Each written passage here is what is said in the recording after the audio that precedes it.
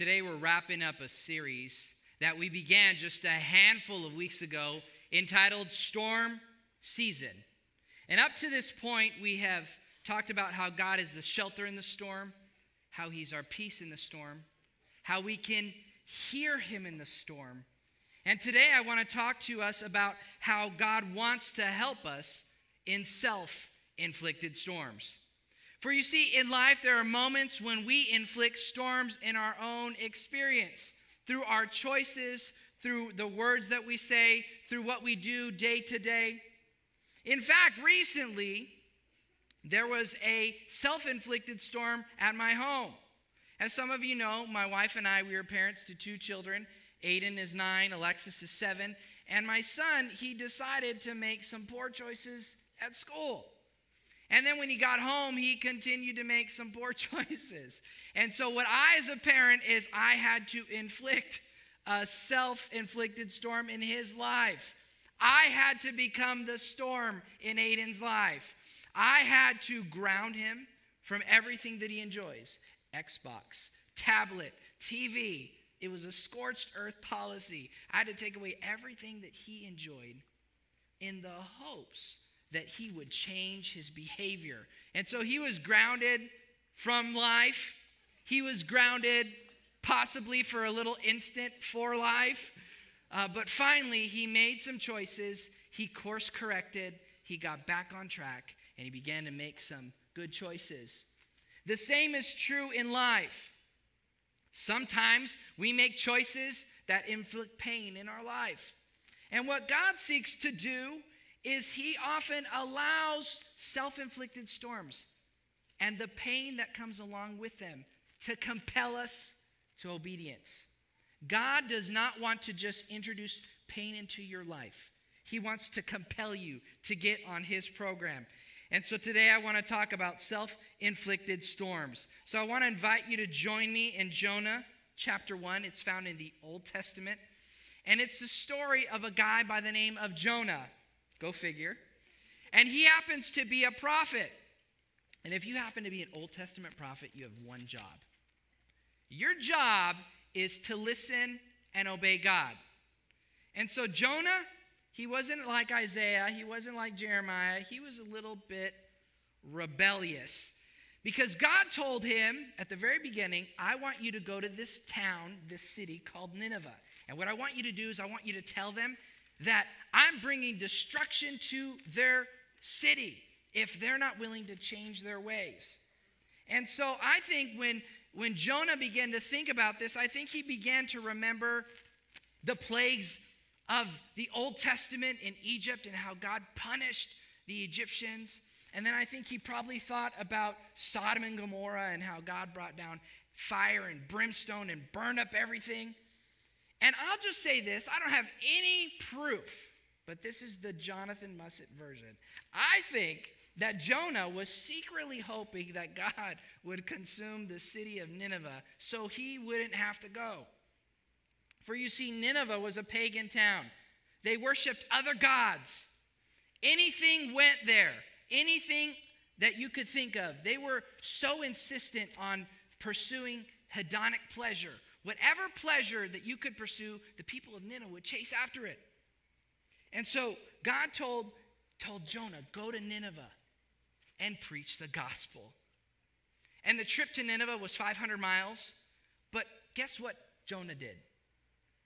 He went the other direction. And he did not just go a little bit a ways. He went very far away. In fact, the trip to Nineveh was 500 miles, and he set off for Spain, for the city of Tarshish, which was 2,500 miles. I think he took this idea of go big or go home, and he took it to the extreme, and he disobeyed God. And I'll just tell you, I kind of have this love-hate relationship with Jonah. I kind of dislike him because he was disobedient and he didn't do what God told him to do. But I kind of like Jonah because he gives me a little bit of hope. Because God took someone who is disobedient, and as we'll discover, and I'll just give you a hint at the very end, God takes him and uses him mightily. But sometimes some of us, we're a lot like Jonah. We are short on obedience and long on excuses. And God wants us to be the other way around. And so I want to invite you to join me in Jonah chapter 1, verse 4. This is going to be the text. I'm reading out of the New Living Translation. I want to invite you to open up the Westover app. If you have the app, open it up. We have notes. You can follow along. You can take notes with us. We'd love to invite you to join us there. This is what it says in verse 4. But the Lord hurled a powerful wind over the sea, causing a violent storm that threatened to break the ship apart. Have you ever been in a circumstance where you think that everything's going to break apart?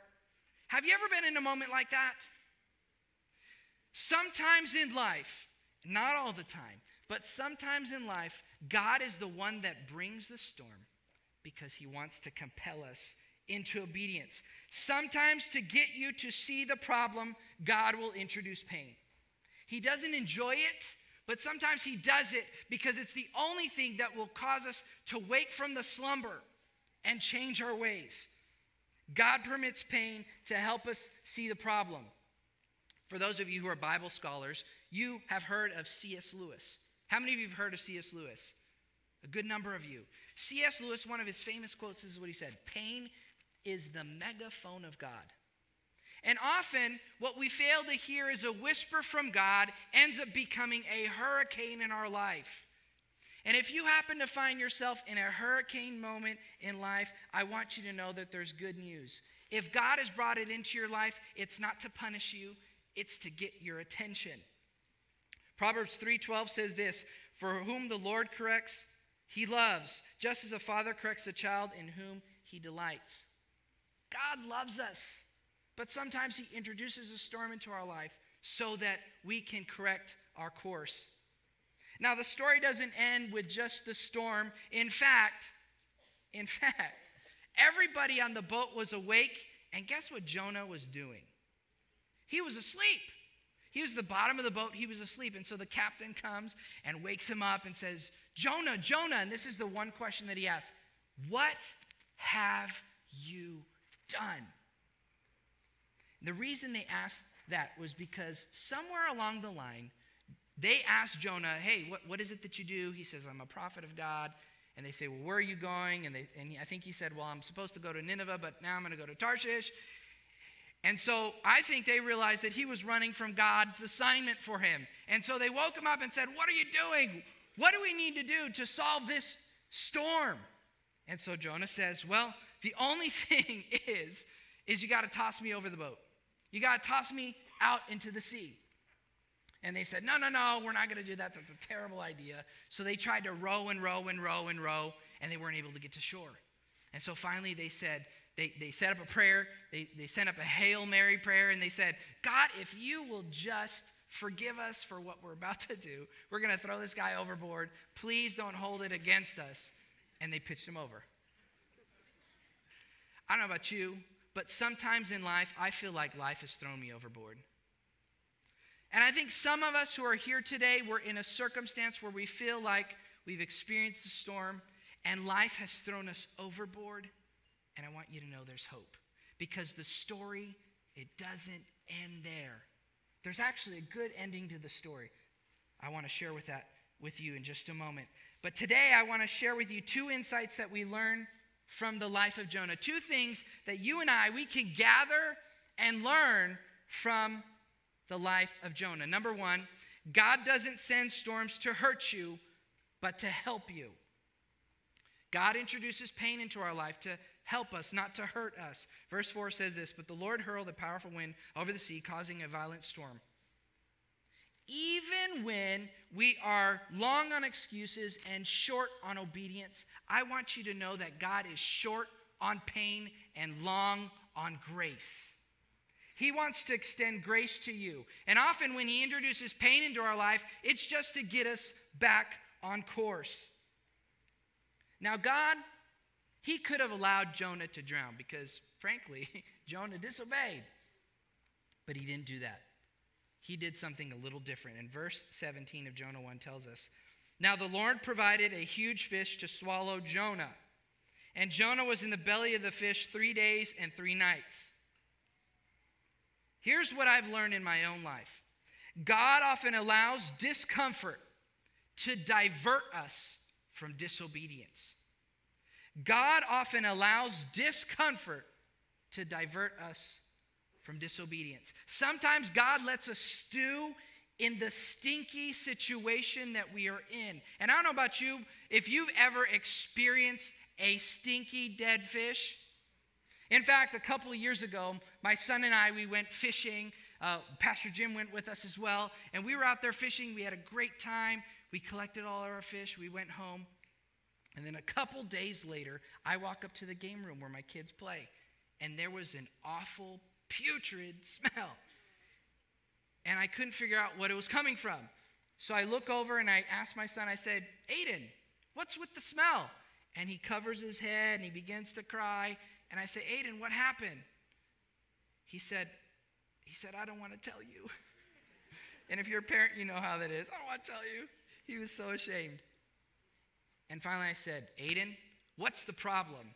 And he pointed under the TV stand. So I went under the TV stand, and inside a chip bag was a dead fish.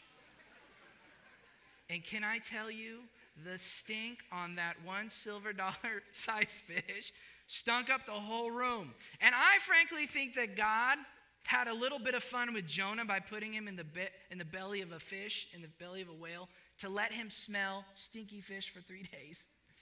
And what we discover is actually in chapter 2, he ends up changing his course.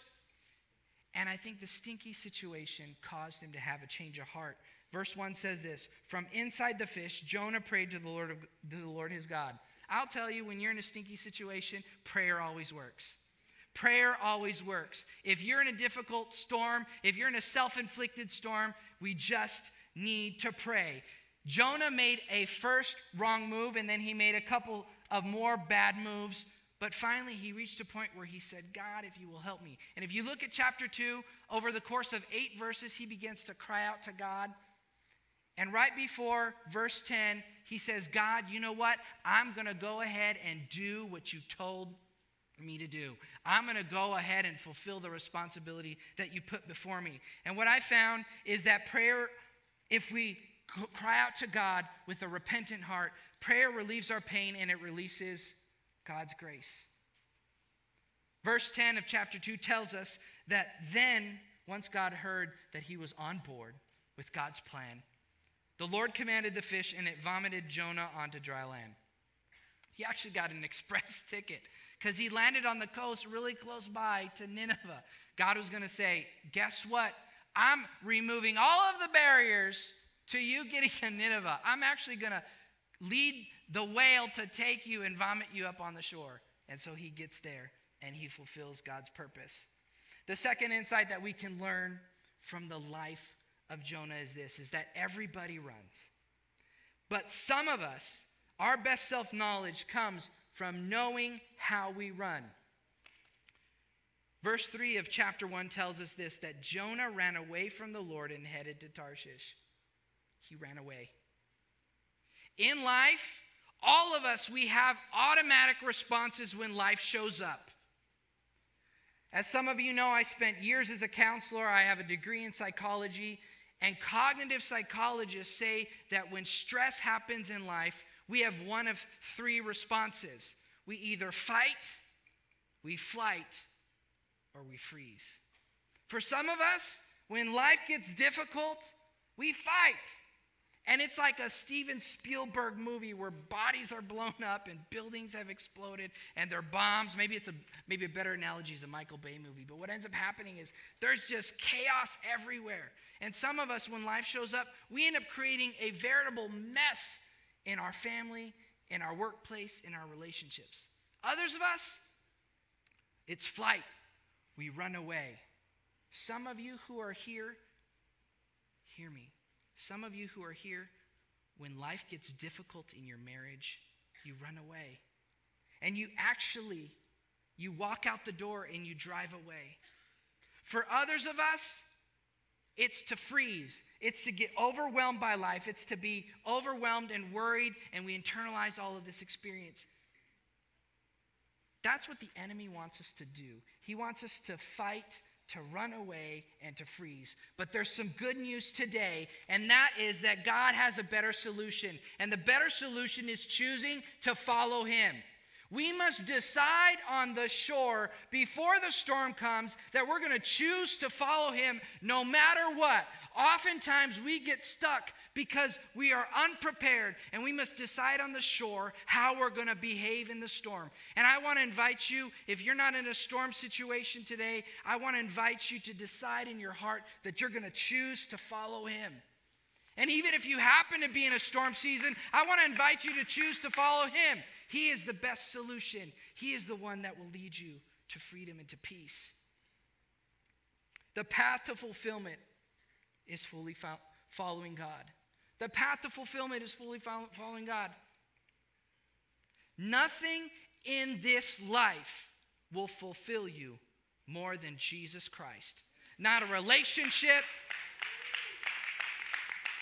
not pleasure, not success, not fame. It is only found in the person of Jesus Christ. And we must be willing to say, God, I choose to be fully fulfilled by you.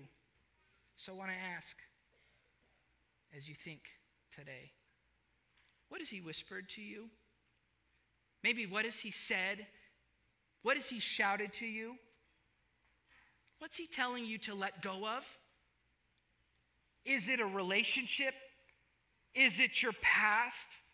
Is it the pains and the hurts that people have inflicted upon you? Maybe God is compelling some of you to forgive your ex-spouse because they hurt you. For others of us, he's asking us to forgive our ex-business partner who stole and embezzled money. For others of us, he wants us to forget the abuser who mistreated us and stole our innocence. Whatever it is that God is asking you to do, in the words of Elsa, let it go. Let it go. I never thought I would introduce that, but there you go. Here's the good news.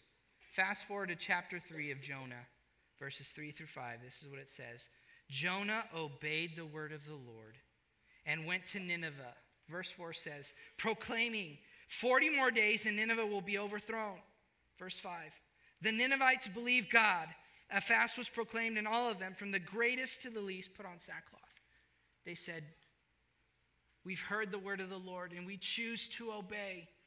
And the outcome, we learn about it in verse 10. This is what it says. When God saw what they did and how they turned from their evil ways, he relented and did not bring destruction on them as he had threatened. Some of us are in the midst of the storm, and the rain and the sleet and the hail and the wind is coming down, and we are overwhelmed and we are overworked, and we are in a place where we can't see what's right in front of us. But what I found in my own life is that we often don't see the outcome until we obey. We often don't see the outcome until we were willing to say yes to Jesus. The storm in Jonah's life did not end until he was willing to say, God, I get on your program. And some of us are saying, God, I want you to take away the storm. God, I want you to take away the storm. God, I want you to change my circumstance. God, I want a new job. God, I want someone in my life who's going to value me. But we're unwilling to align ourselves with God's plan. God wants us to align ourselves with him. Because when we follow God, we set ourselves and others free. And as I was preparing this message, this is what I felt impressed on my heart. There's somebody here today or watching online, and God has whispered to you and told you that you're going to spend your life missionally for him, either here in the U.S. or somewhere around the world. And can I just appeal to you to be fully obedient to him, to be willing to say yes to him? Because of Jonah's obedience, a whole city and multiple generations were able to hear that God lives and that God saves and that God has grace and that God has peace. And so if that is you, I want to invite you to fully run after God and to fully obey him and to fulfill the assignment that he's put before you. Be willing to say yes. And as I close, I want to offer 4 steps that you and we can take to fully follow God. Number 1, we need to face him. We need to face him. Often when life shows up, we turn our face away because of shame, because of guilt, because of fear. Some of us along the way, we believe that God was mean and that he was harsh. And yes, he is a God of justice. But when we're willing to face him, he turns his face to us. And he shines on us. And he smiles on us. And he extends love and peace and grace to us. Don't worry about being perfect. Don't worry about cleaning up your mess. Don't worry about getting one more thing right before you turn and face him. He loves you. The second step to fully following God is to own who you are. Be willing to own who you are. And it's not what the culture says you are. It's not what Instagram says you are. It's not what the person in your past said that you are. Not the person who bullies you at school or work. It's not even the loved one who said that they loved you, but in the very next sentence said to you, you're not worth it. You'll never be anything. Don't own that. Own who you truly are in Jesus Christ. The Word of God tells us that we are sons and daughters of the King and that we are co-heirs with Christ in the kingdom of God. And we must be willing to embrace that. It's not who we are, but whose we are. And then we must be willing to own how we run. Do you fight? Do you run away? Do you freeze? If yes, be willing to own it and be willing to say, God, change me. We don't have to crawl to God. We don't have to beg to God. We don't have to plead with him. All we have to do is choose to run to him. He'll open his arms and say, welcome home. Thanks for coming back. And he'll embrace us and he'll love us. But we must be willing to own how we run. And fourth and finally, we must be willing to surrender. We must be willing to surrender. Verse 11 of chapter 1, the people who are in the boat, this is what they say. What must we do to be saved from this storm? For us who are here and those of us who are watching online, it's surrender. Surrender is not about saying no to the things that we want. It's not so much that, but more about saying yes to God's will. It's not saying no to what we want, but more about saying yes to God's will. The solution to your storm is found in the surrender.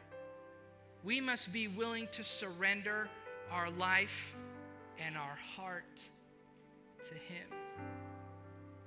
God has a plan for you. He wants to take away the storm that you've created in your life. But we must be willing to surrender. And so at this time, I want to invite you to stand. And I'm going to invite the prayer team to come forward. If you find yourself in a self-inflicted storm, I want you to know that Jesus is here to meet with you. And I want to invite you, everyone, front to back, side to side, to bow your heads and close your eyes.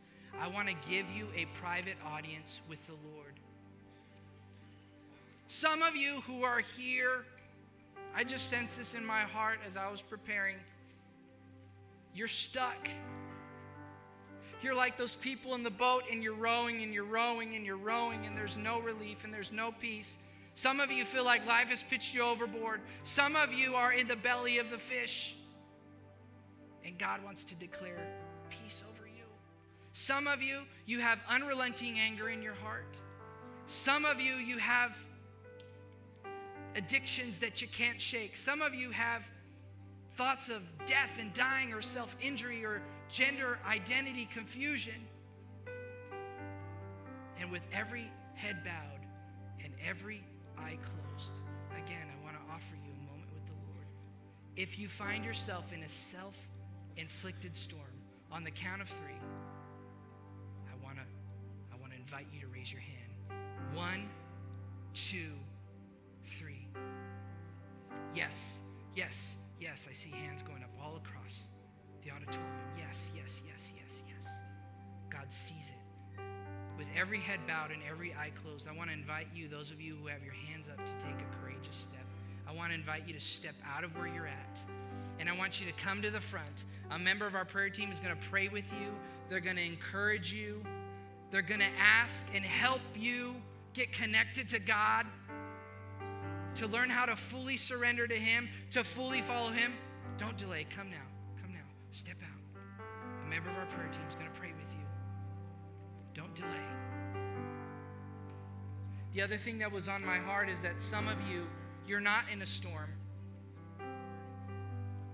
But there's somebody in your life, somebody that you love, who is in a self-inflicted storm. And you agonize in your own heart because you see the struggle that they're experiencing. God wants to encourage them to fully follow Him. And what I want to invite you to do is, if you have somebody in your family who's struggling with a self-inflicted storm, on the count of 3, I want you to raise your hand. 1, 2, 3. Yes. Yes, yes, yes. Maybe it's an adult son who's struggling in his marriage. Maybe a daughter with her family. Maybe it's a teenage son or daughter that's struggling with identity.